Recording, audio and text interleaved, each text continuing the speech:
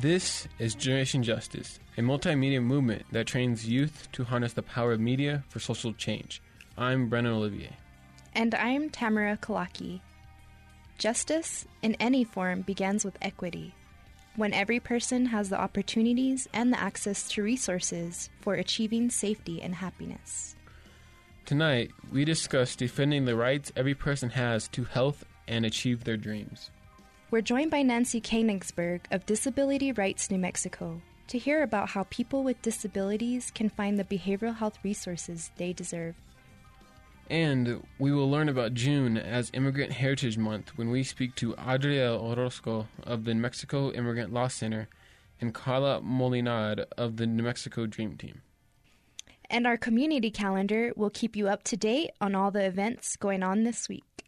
So, keep it right here. We will kick off the show with some tunes. Here is Michael Franti and Spearhead with Hello, Bonjour. I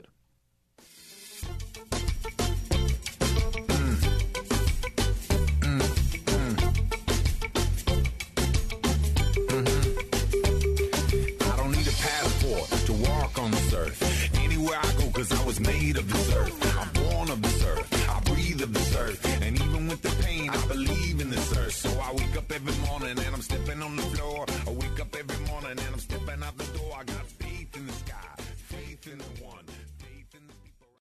Disability Rights New Mexico, or DRNM, is a nonprofit legal rights organization that works to protect the legal and civil rights of persons with disabilities.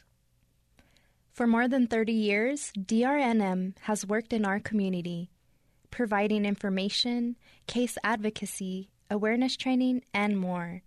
One of the priorities for DRNM is to ensure that people with disabilities receive quality behavioral health care in outpatient and residential settings.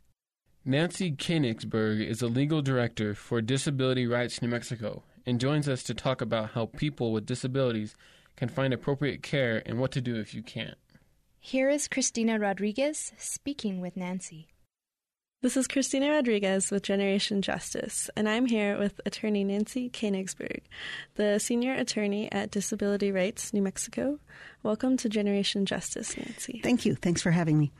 So to start off, if we could just have you please introduce yourself. Sure.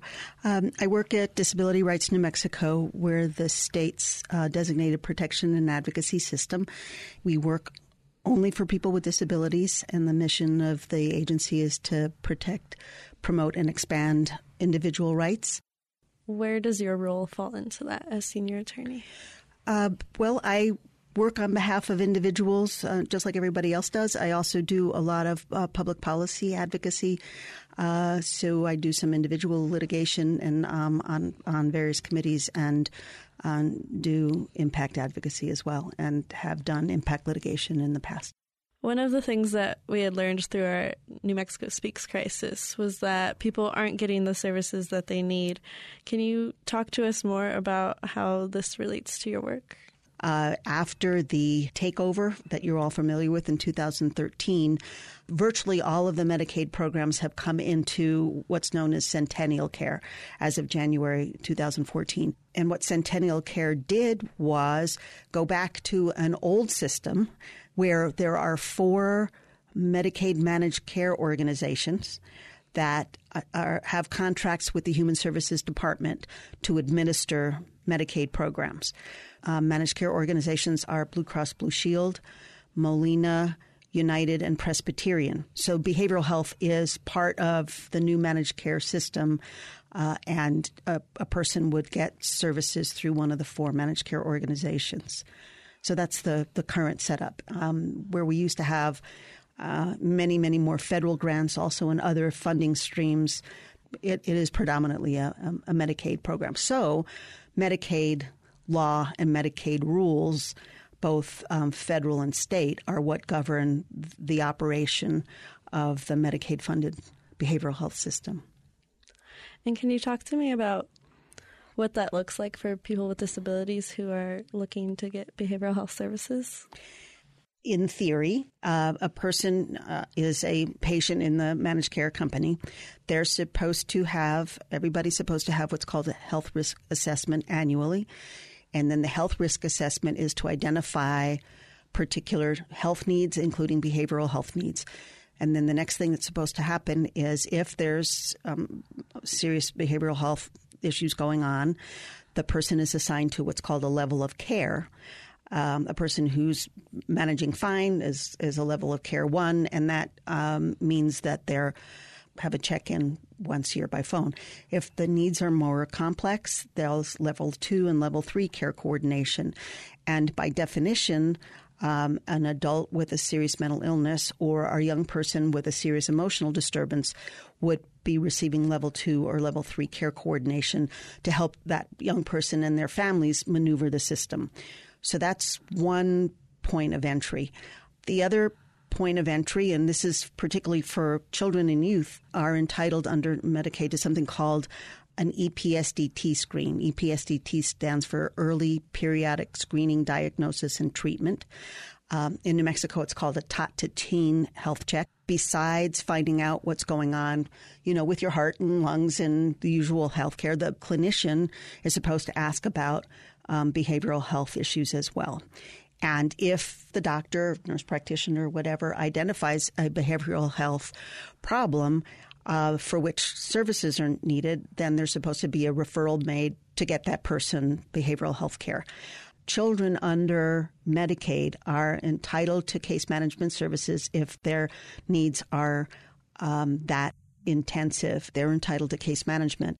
Behavior management services assist kids to be able to participate in programs that have been a big support for kids with complex needs in schools. There's been a lot of back and forth about whether Medicaid would pay for BMS services in schools. There's a service called multisystemic therapy that's supposed to help, bring in particular kinds of supports and services to a family to help keep their child in their home. There are residential treatment centers, which there are several in New Mexico. I have reason to believe there are waiting lists for those services, and some kids get sent out of state because they're not available here, which is not a therapeutic way of keeping a child connected with his or her family. Intensive outpatient services, which are used for adults and kids who have substance abuse and mental health disorders. My belief is there are very few of those around the state. There is treatment foster care. There's supposed to be psychosocial rehabilitation, which is geared more towards older kids and to transition age kids, because Medicaid is available for kids up to their 21st birthday. Again, through this EPSDT, this early periodic screening, diagnosis, and treatment, kids are entitled to whatever service is medically necessary to address their condition. So whether it's listed in this menu of services or it's listed in what's called the state plan or not, if that's what it takes to get a kid the services he or she needs to be able to recover, he or she should be able to get that. And I do not believe in our fragmented system where service providers are literally scrambling to get clinicians that's available. And families don't know that they can ask for that. So the notion about Centennial Care was that it's supposed to provide kind of a seamless continuum of care. So the person could go in to their doctor and be referred to the right level of care and have that managed. As was told to me by one service provider, in her opinion, that Centennial Care was for behavioral health was a list of services that are promised but not that we can't get. So part of the problem is that this continuum of services is hard to get to. And for some people, I think there's no continuum at all. Yeah, it's incredibly hard to navigate and to really understand, especially as a person when you're experiencing some type of behavioral health crisis. Right. How does Disability Rights New Mexico work to actually help people navigate the system? One of our biggest frustrations is that fewer and fewer people come to us to ask for assistance. I've been in the system for a while. The system has been fairly similar, and they know what to do, and they get written notice of what their rights are. The behavioral health system, I think a couple of things have happened. Because there have been so many transitions in the last dozen years, it's been through so many iterations, and every iteration means something is lost. I think people are beat down.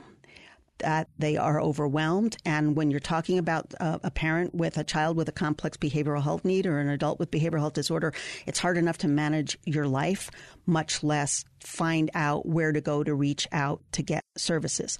We do outreach and training. We talk to people and let them know we're here, and then we don't hear from people.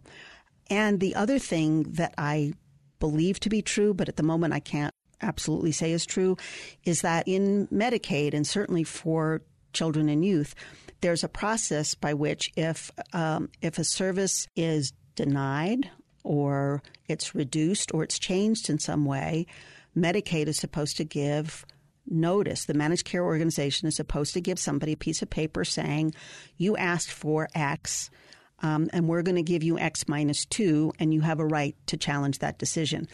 I spoke to this parent who said she had no clue that that was the case.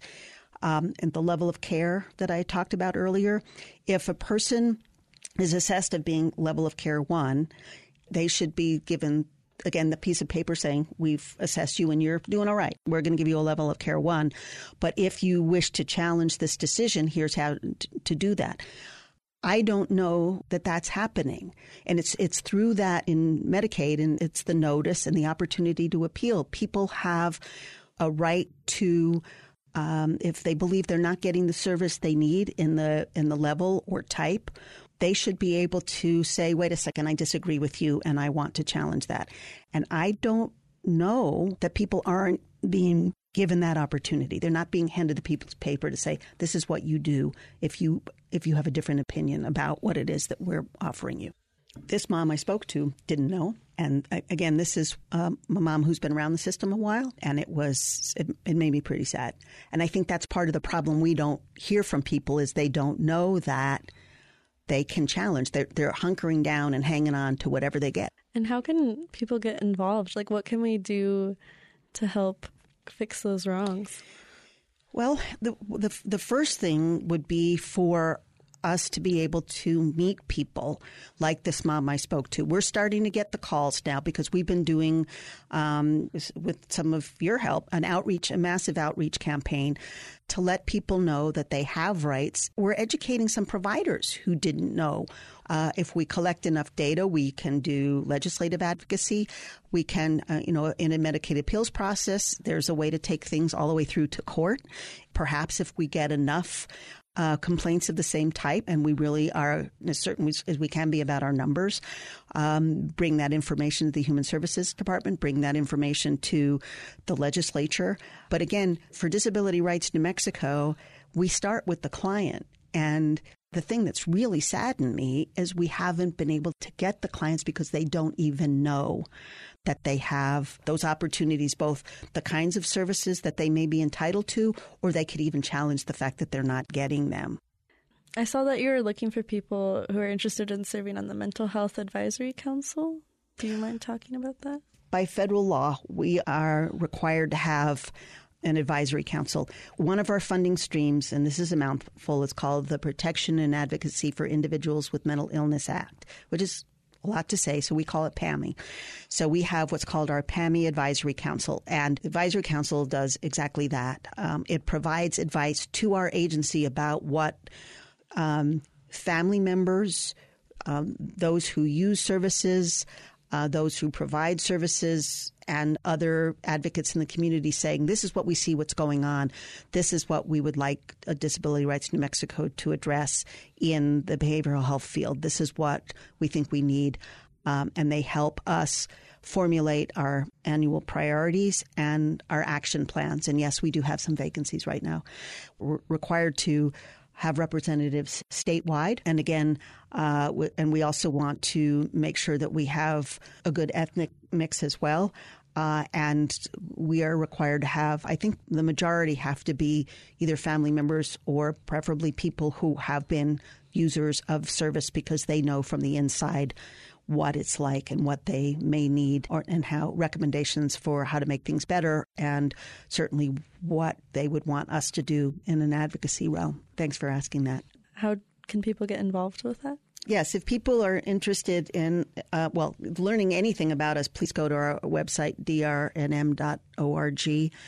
We also have a Facebook page. We also have our 800 number, 1-800-432-4682. That's toll-free from anywhere in the state.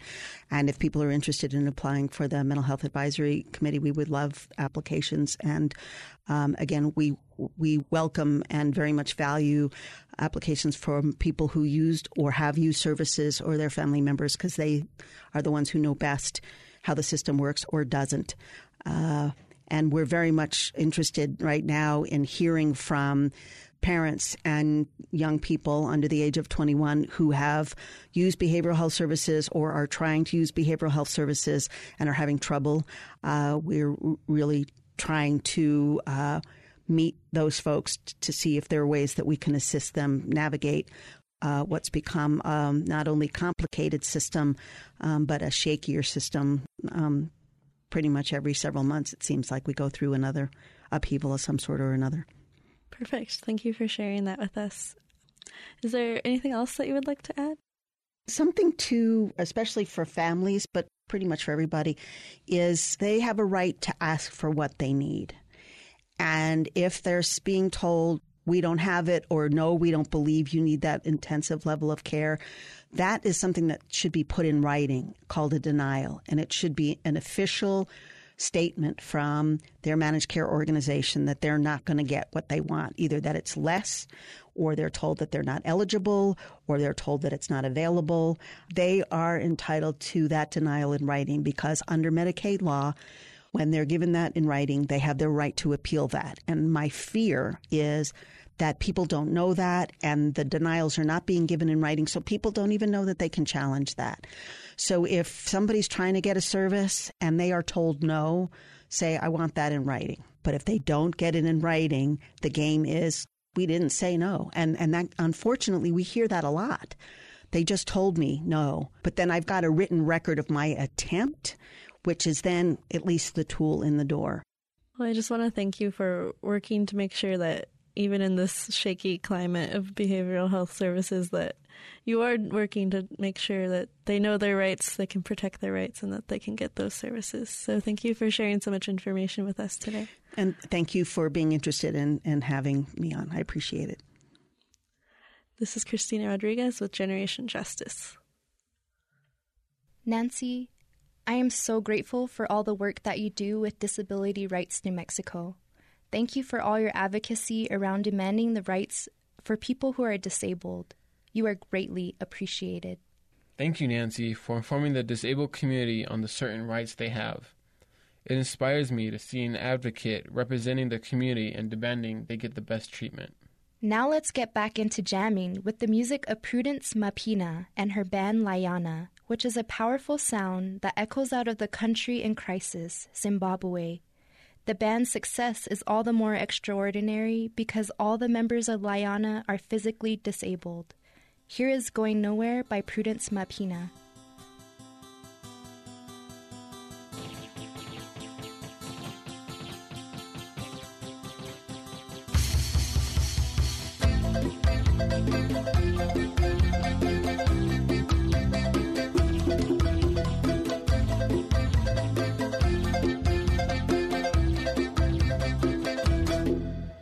It looks like it's an endless way. I thought it'd take me a day.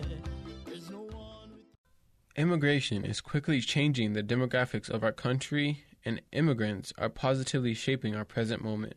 In spite of this, much of what we hear from politics and media portrays immigrants as people to fear or even hate. So, to celebrate the lives and stories of immigrants, June is Immigrant Heritage Month. It's a time to recognize the contributions and diversity made possible through immigration. Adriel Orozco is a program manager for the New Mexico Immigrant Law Center, which works to protect the rights of immigrants and keep families intact under the threat of deportation. Carla Molinar is the project coordinator of the New Mexico Dream Team, a student-led organization of undocumented students and allies who advocate for immigration reform.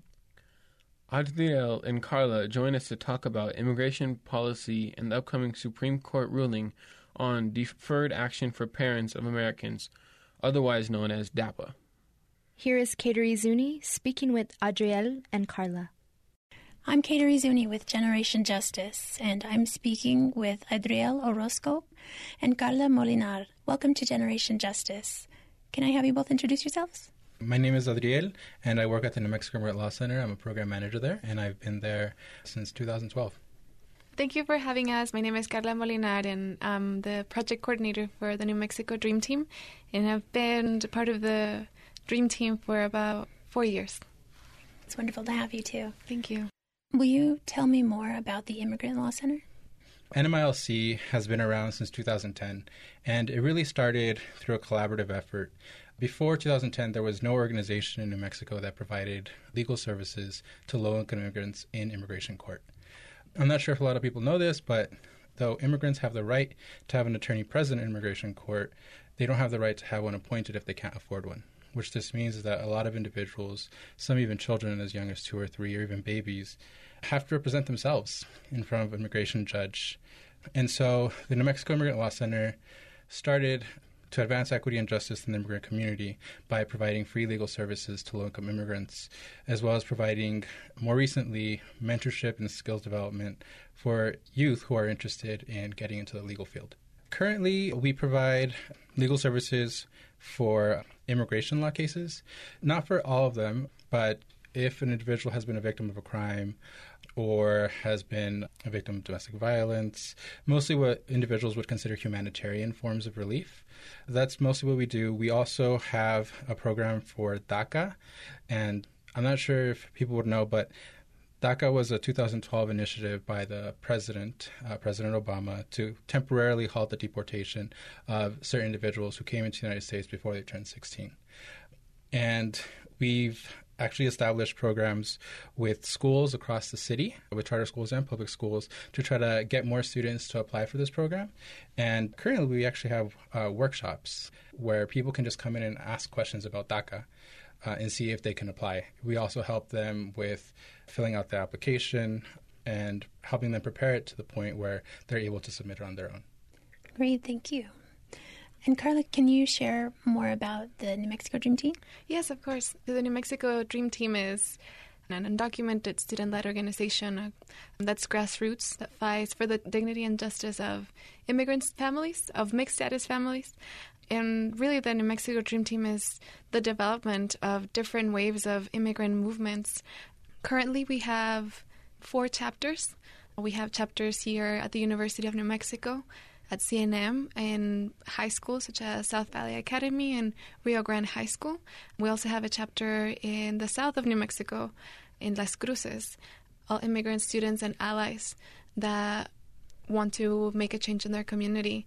We've been very blessed to have amazing leaders and to do leadership development so that students who otherwise have no access to education or don't know that they can attend college are able to be connected to services, but also to become empowered so they can live normal lives. We're also very fortunate to be able to partner with other community organizations. Those students that have been interested in law, been able to partner up with New Mexico Immigrant Law Center for them to get preparation for their careers. Students that are focusing in health and want to become doctors or are studying currently in medical school, they're currently conducting a research focusing on health and undocumented students. We've also been able to participate and volunteer with other organizations I mentioned in providing legal services, free legal services to our communities, whether that be DACA, DAPA, or as New Mexico Immigrant Law Center has developed a self-evaluation tool for other types of administrative reliefs. We've also been able to create curriculum from our national affiliate, United We Dream, and from CEC, the Community Engagement Center, on how to liberate campus climate for undocumented students. And we've been able to create Dream Zone training, which is similar to that of the LGBTQ.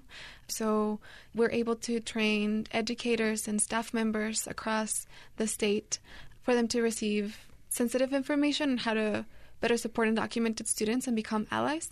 So the New Mexico Dream Team is a leadership development dedicated to fighting for justice, but also to connecting students with their careers and bettering the community in general. Getting back to DACA and DAPA, can you, Adriel, maybe explain a little more about what these actions are? I guess it's important for people to know that DACA is just a temporary form of relief. It doesn't have a path to citizenship. But it really actually grew from the youth immigrant movement that has really been pushing the administration to stop the massive deportations that have occurred during the Obama years. And so DACA is, again, a temporary form of relief. So an individual had to have entered before they were 16 years old. We're actually part of a statewide coalition with the Dream Team, which is called Listo Nuevo Mexico. And their website is listo, LISTONM.org. And people can find information about what the exact requirements are. And so we have attorneys that they can speak with. And if a person gets DACA, they're eligible for a work permit and a Social Security card, which actually helps out a lot of people, right? So that they can possibly get a better job, one that they might be able to exercise more rights in. And so there's another program that has been mentioned, which is DAPA. And there's actually something else called the extension of DACA. So in 2014, President Obama announced an expansion of DACA. And essentially what he did is he modified some of the criteria. So he took away the upper limit. There was an upper age limit. And he also modified some of the dates that a person was required to be here in the United States. And he also established a new initiative for the parents of legal permanent residents and U.S. citizens. And those programs were aimed at providing temporary relief for up to 5 million people across the country. So I'd like to talk a little bit more about DAPA and the Supreme Court ruling that's expected at the end of the month. Can either of you explain what that's about? Yeah, so in December of 2014, 26 states sued the federal government, saying that the president didn't have authorization to establish these programs. And then the arguments vary from saying that these are actually programs that needed to be put into a comment process through regulations. There's something called the Administrative Procedures Act, and the president didn't do that. And there's another part of that argument that's saying that the president is violating the Constitution. There's something called the Take Care Clause that says the president must take care to enforce the laws of the United States. And so, conservatives feel like he's not, by preventing the deportation temporarily for certain individuals. And the government's argument has always been, this is just an executive action, right? This is not a new law. The idea is that because for so many years, since 1996, nothing has come out of the Congress that has substantially changed the legal positions of immigrants. And so what's happening is that you just have more and more undocumented immigrants in the country. He's saying, well, these families are living here for long periods of time, and it's unfair to allow people here because of lack of movement in the Congress to suddenly deport them after they've been here for a few years and have actually established their roots here. And the president can't deport them all. And we're actually fighting him against those deportations. There's back and forth whether someone thinks that it's right or wrong. And I actually just think it's a reality. And what happened was that there was a conservative judge in Brownsville, Texas, that put a injunction. And what that really means is that it prevented the government from implementing the programs. And so in February, he put that injunction. I think it was the day before the extension of DACA was supposed to be implemented, which, we were all just ready, we were ready to help out people, and then suddenly that happened. And so it came up to the Supreme Court. They heard oral arguments, which means that the attorneys were just presenting their arguments for the case in April. And hopefully this month we got a decision. And so we think that the arguments are there for some of the justices to come out in a majority in support of this program, and that's what we're expecting. If people think that they might be eligible for these programs, go to listonm.org, Listo Nuevo Mexico. We provide information up to date on those programs. The NMLC will probably also be having some type of fair or workshop in the future to help individuals apply. So just stay informed. I think that's just the main thing. Stay informed and stay alert. What would you want people to understand about immigrants or the immigrant experience here in the U.S.? Immigrant movement, immigrant rights, they really do transcend immigration reform efforts. We can never underestimate the effects that deportations have in families, family separation, and individuals, you name it. But also, immigrants have this identity that it's very intersectional. We are immigrants, but that doesn't take away other barriers that we might face. We're people of color. Some of us belong to LGBTQ communities from different nationalities, from different backgrounds. And I think that as we move forward in the immigrant community and the immigrant movement, it's important to highlight those barriers because the fight will not end with immigration reform. For me, I do see how if we move our movement towards intersectionality and brotherhood and sisterhood with other communities, that I do see immigrants being an asset to this country. I think immigration is beautiful. I wish more people would take the time to understand, although individuals do make a choice to move borders, it has to do with concepts bigger than individuals, whether it be national, international politics, globalization, economic free trade agreements, political unrest, and also how we move towards an age of globalization, economic globalization specifically, that requires migration, movements from places to place. The idea of globalization is merging of places freely. However, that applies only to economic goods and when people follow those goods. So I think that's very important to think about, especially in the upcoming election climate, when we hear a lot about immigrants stealing jobs, immigrants coming here to be criminals, and they just don't know how to obey the law. We know that the immigration system is designed to screen people and screen those that need it the most, which are poor people of color, women. That's just something that makes us understand a little better the picture of immigration and understanding the tragedies and violence people face in order to move to this country without documentations. Thank you. I think that's really well put.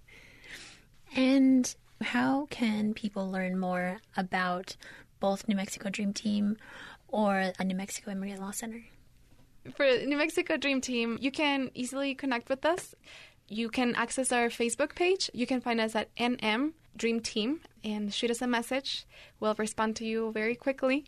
You can send us an email to dreamteam@unm.edu.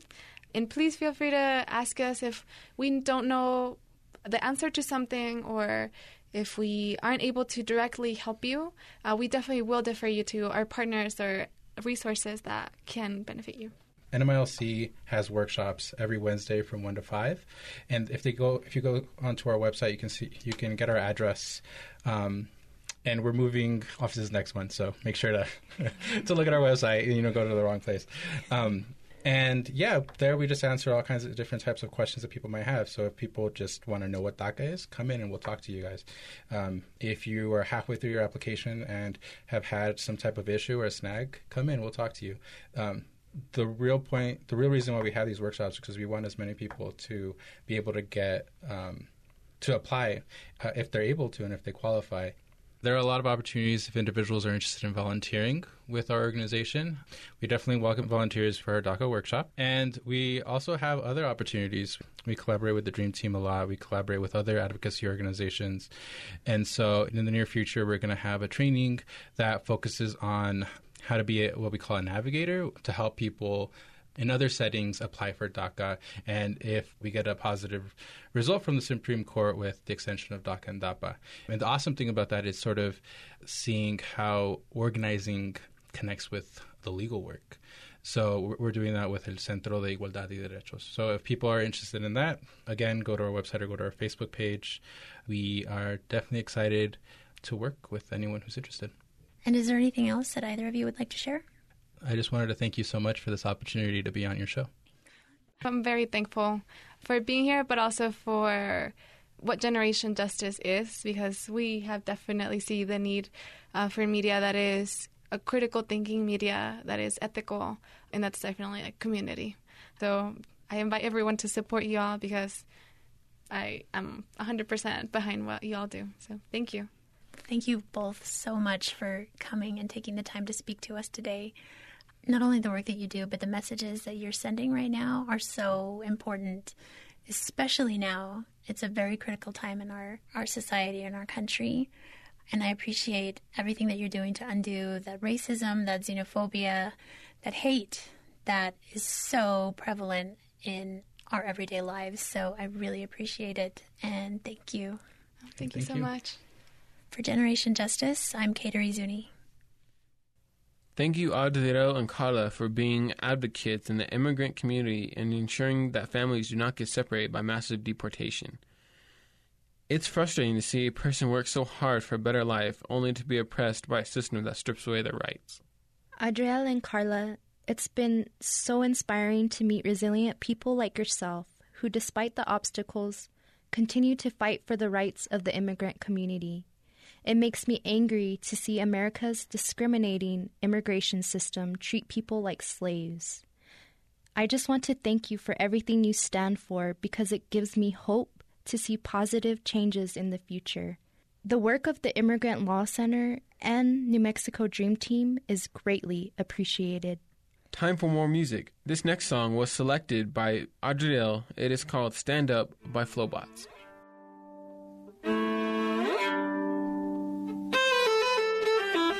Stand up, we shall not be moved, except by a child with no socks and shoes. If you got more to give, then you've got to prove. Put your hands up and I'll copy you. Stand up, we shall not be moved, except by a woman dying from a loss of food. If you've got more to give, then you've got to prove. Put your hands up and I'll copy you.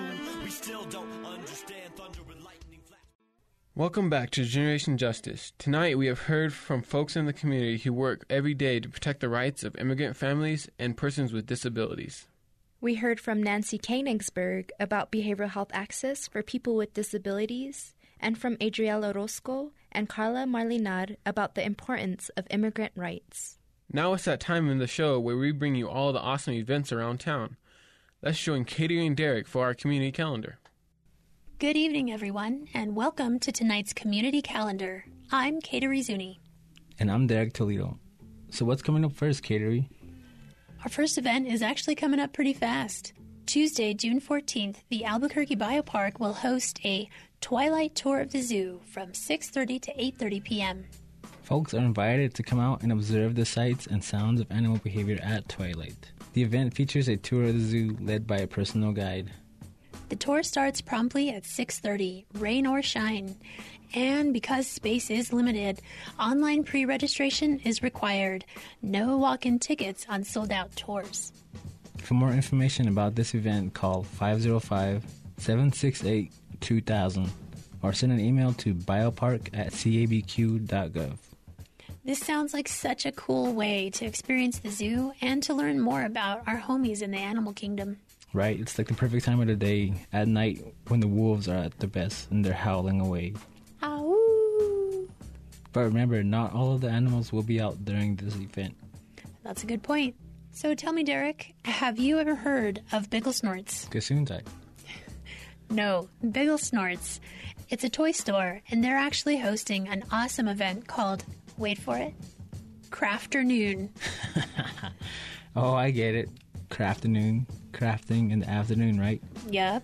Every Wednesday, children ages 3 to 10 years old can get their crafting fix from 1 p.m. to 3 p.m. I can smell the taste already. The store is located at 11200 Montgomery Boulevard Northeast, Suite 22. For more info, pick up the phone and dial 505-554-3452 or just send an email to jason@bigglesnorts.com. Okay. This next one I've got is for all the foodies out there. It's called Salud y Sabor España. That sounds good. What's that mean anyway? Well, my Spanish is a little rusty, but I'm pretty sure it means health and taste, which is perfect because Salud y Sabor is a monthly event held at the National Hispanic Culture Center, who partners with Agricultura Network and the Street Food Institute to bring healthy cooking to the community. Everyone in the community is invited to check out the cooking demos, nutrition tips, live entertainment, and all the learning. The events are actually structured around traditional foods, and so this month, Salud y Sabor looks to Spain for inspiration. The event is from 5:30 to 7:30 p.m., Thursday, June 16th, in the Dominici Education Building. For more information on this tasty tradition, contact Elena Baca at 505-246-2261 at extension 167. So, Derek, what else have we got in our big bag of events? We've got another event from the National Hispanic Culture Center. This one is part of an ongoing exhibition inspired by the novel, The House on Mango Street. Awesome. Is that happening at the center? Actually, it's a guided tour of the historic Burrells neighborhood led by Gabrielle Ubales, Executive Director of Working Classroom. The House on Mango Street exhibit allows artists to interpret community spaces to understand how the physical environments around us shape our identities. It's a really powerful way to be both introspective and appreciative of our surroundings. The walking tour is Saturday, June 18th from 11 a.m. to 2 p.m. If you would like more information, call 505-246-2261. This next event is also a really great way to get involved in the community. La Placita Institute, along with American Friends Service Committee, New Mexicans to Prevent Gun Violence, Emmanuel Presbyterian Church, and Veterans for Peace. They've all joined forces to create peace in their community. It's called Guns into Gardens, from weapons of destruction to tools of construction. Yeah. And it's a unique event where weapons will be repurposed into useful tools for enriching the community. Things like gardening tools. This event will also feature poets, musicians, speakers, and refreshments. Guns into Gardens will be held at La Placita Institute at 831 Isleta Boulevard Southwest in Albuquerque. It's an all-day event from 10 a.m. to 5 p.m. If you would like more information, please call 505-508-1802. This is such a clever idea, and it's got a powerful message of hope and healing. Because in times of chaos, we could all use a little peace. We need growth and not destruction. Our last event is for all the fathers out there. That's right, Derek. On June 19th, people can head back to the Albuquerque Zoo for Father's Day Fiesta and Zoo Dad's Discovery Day. From 12 p.m. to 5 p.m., dads are invited to relax, listen to some live tunes, and have a chance to win some prizes. And from 10 a.m. to 2 p.m., there will be discovery stations for the whole family to learn about the awesome animal dads at the zoo. So, Dad, if you're listening, there will be some chill jams, cool snacks, and you could also check out my homies over there, the Wolf Pack. Oh! Nice. If you would like more information on this or other Biopark events, call 505-768-2000 or email biopark@cabq.gov. Well, there are so many ways to be active in your community, so stay on the lookout for our next weekly calendar. I'm Derek Toledo. And I'm Kateri Zuni. Before we join our hosts, Tamara and Brennan, here is John Legend and Juanes performing Bob Marley's classic Redemption song. We're here because we want to bear witness to what's happening so we can tell the world about it.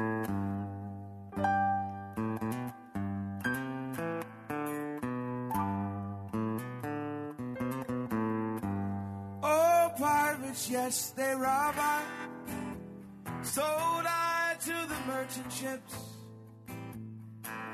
Minutes after they took I. It's time to end another great show. We'd like to thank Nancy Koenigsberg from the Disability Rights New Mexico, Carla Molinard from the New Mexico Dream Team, and Adriel Orozco from the New Mexico Immigrant Law Center. We'd also like to thank our calendar hosts, Derek Toledo and Kateri Zuni.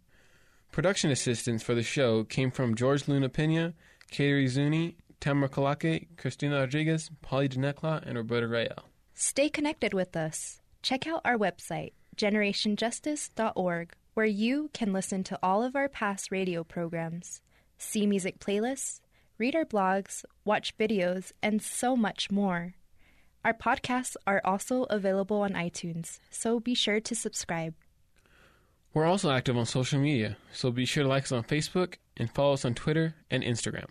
Generation Justice is funded by the W.K. Kellogg Foundation with additional funding from the McCune Foundation, Con Alma Health Foundation, and of course, all of you who have contributed to our project by visiting our website and clicking Donate. I'm Tamara Kalaki. And I'm Brennan Olivier. Coming up on KUNM is Spoken Words, so stay tuned and join us next Sunday at 7 o'clock. Have a blessed week, fam.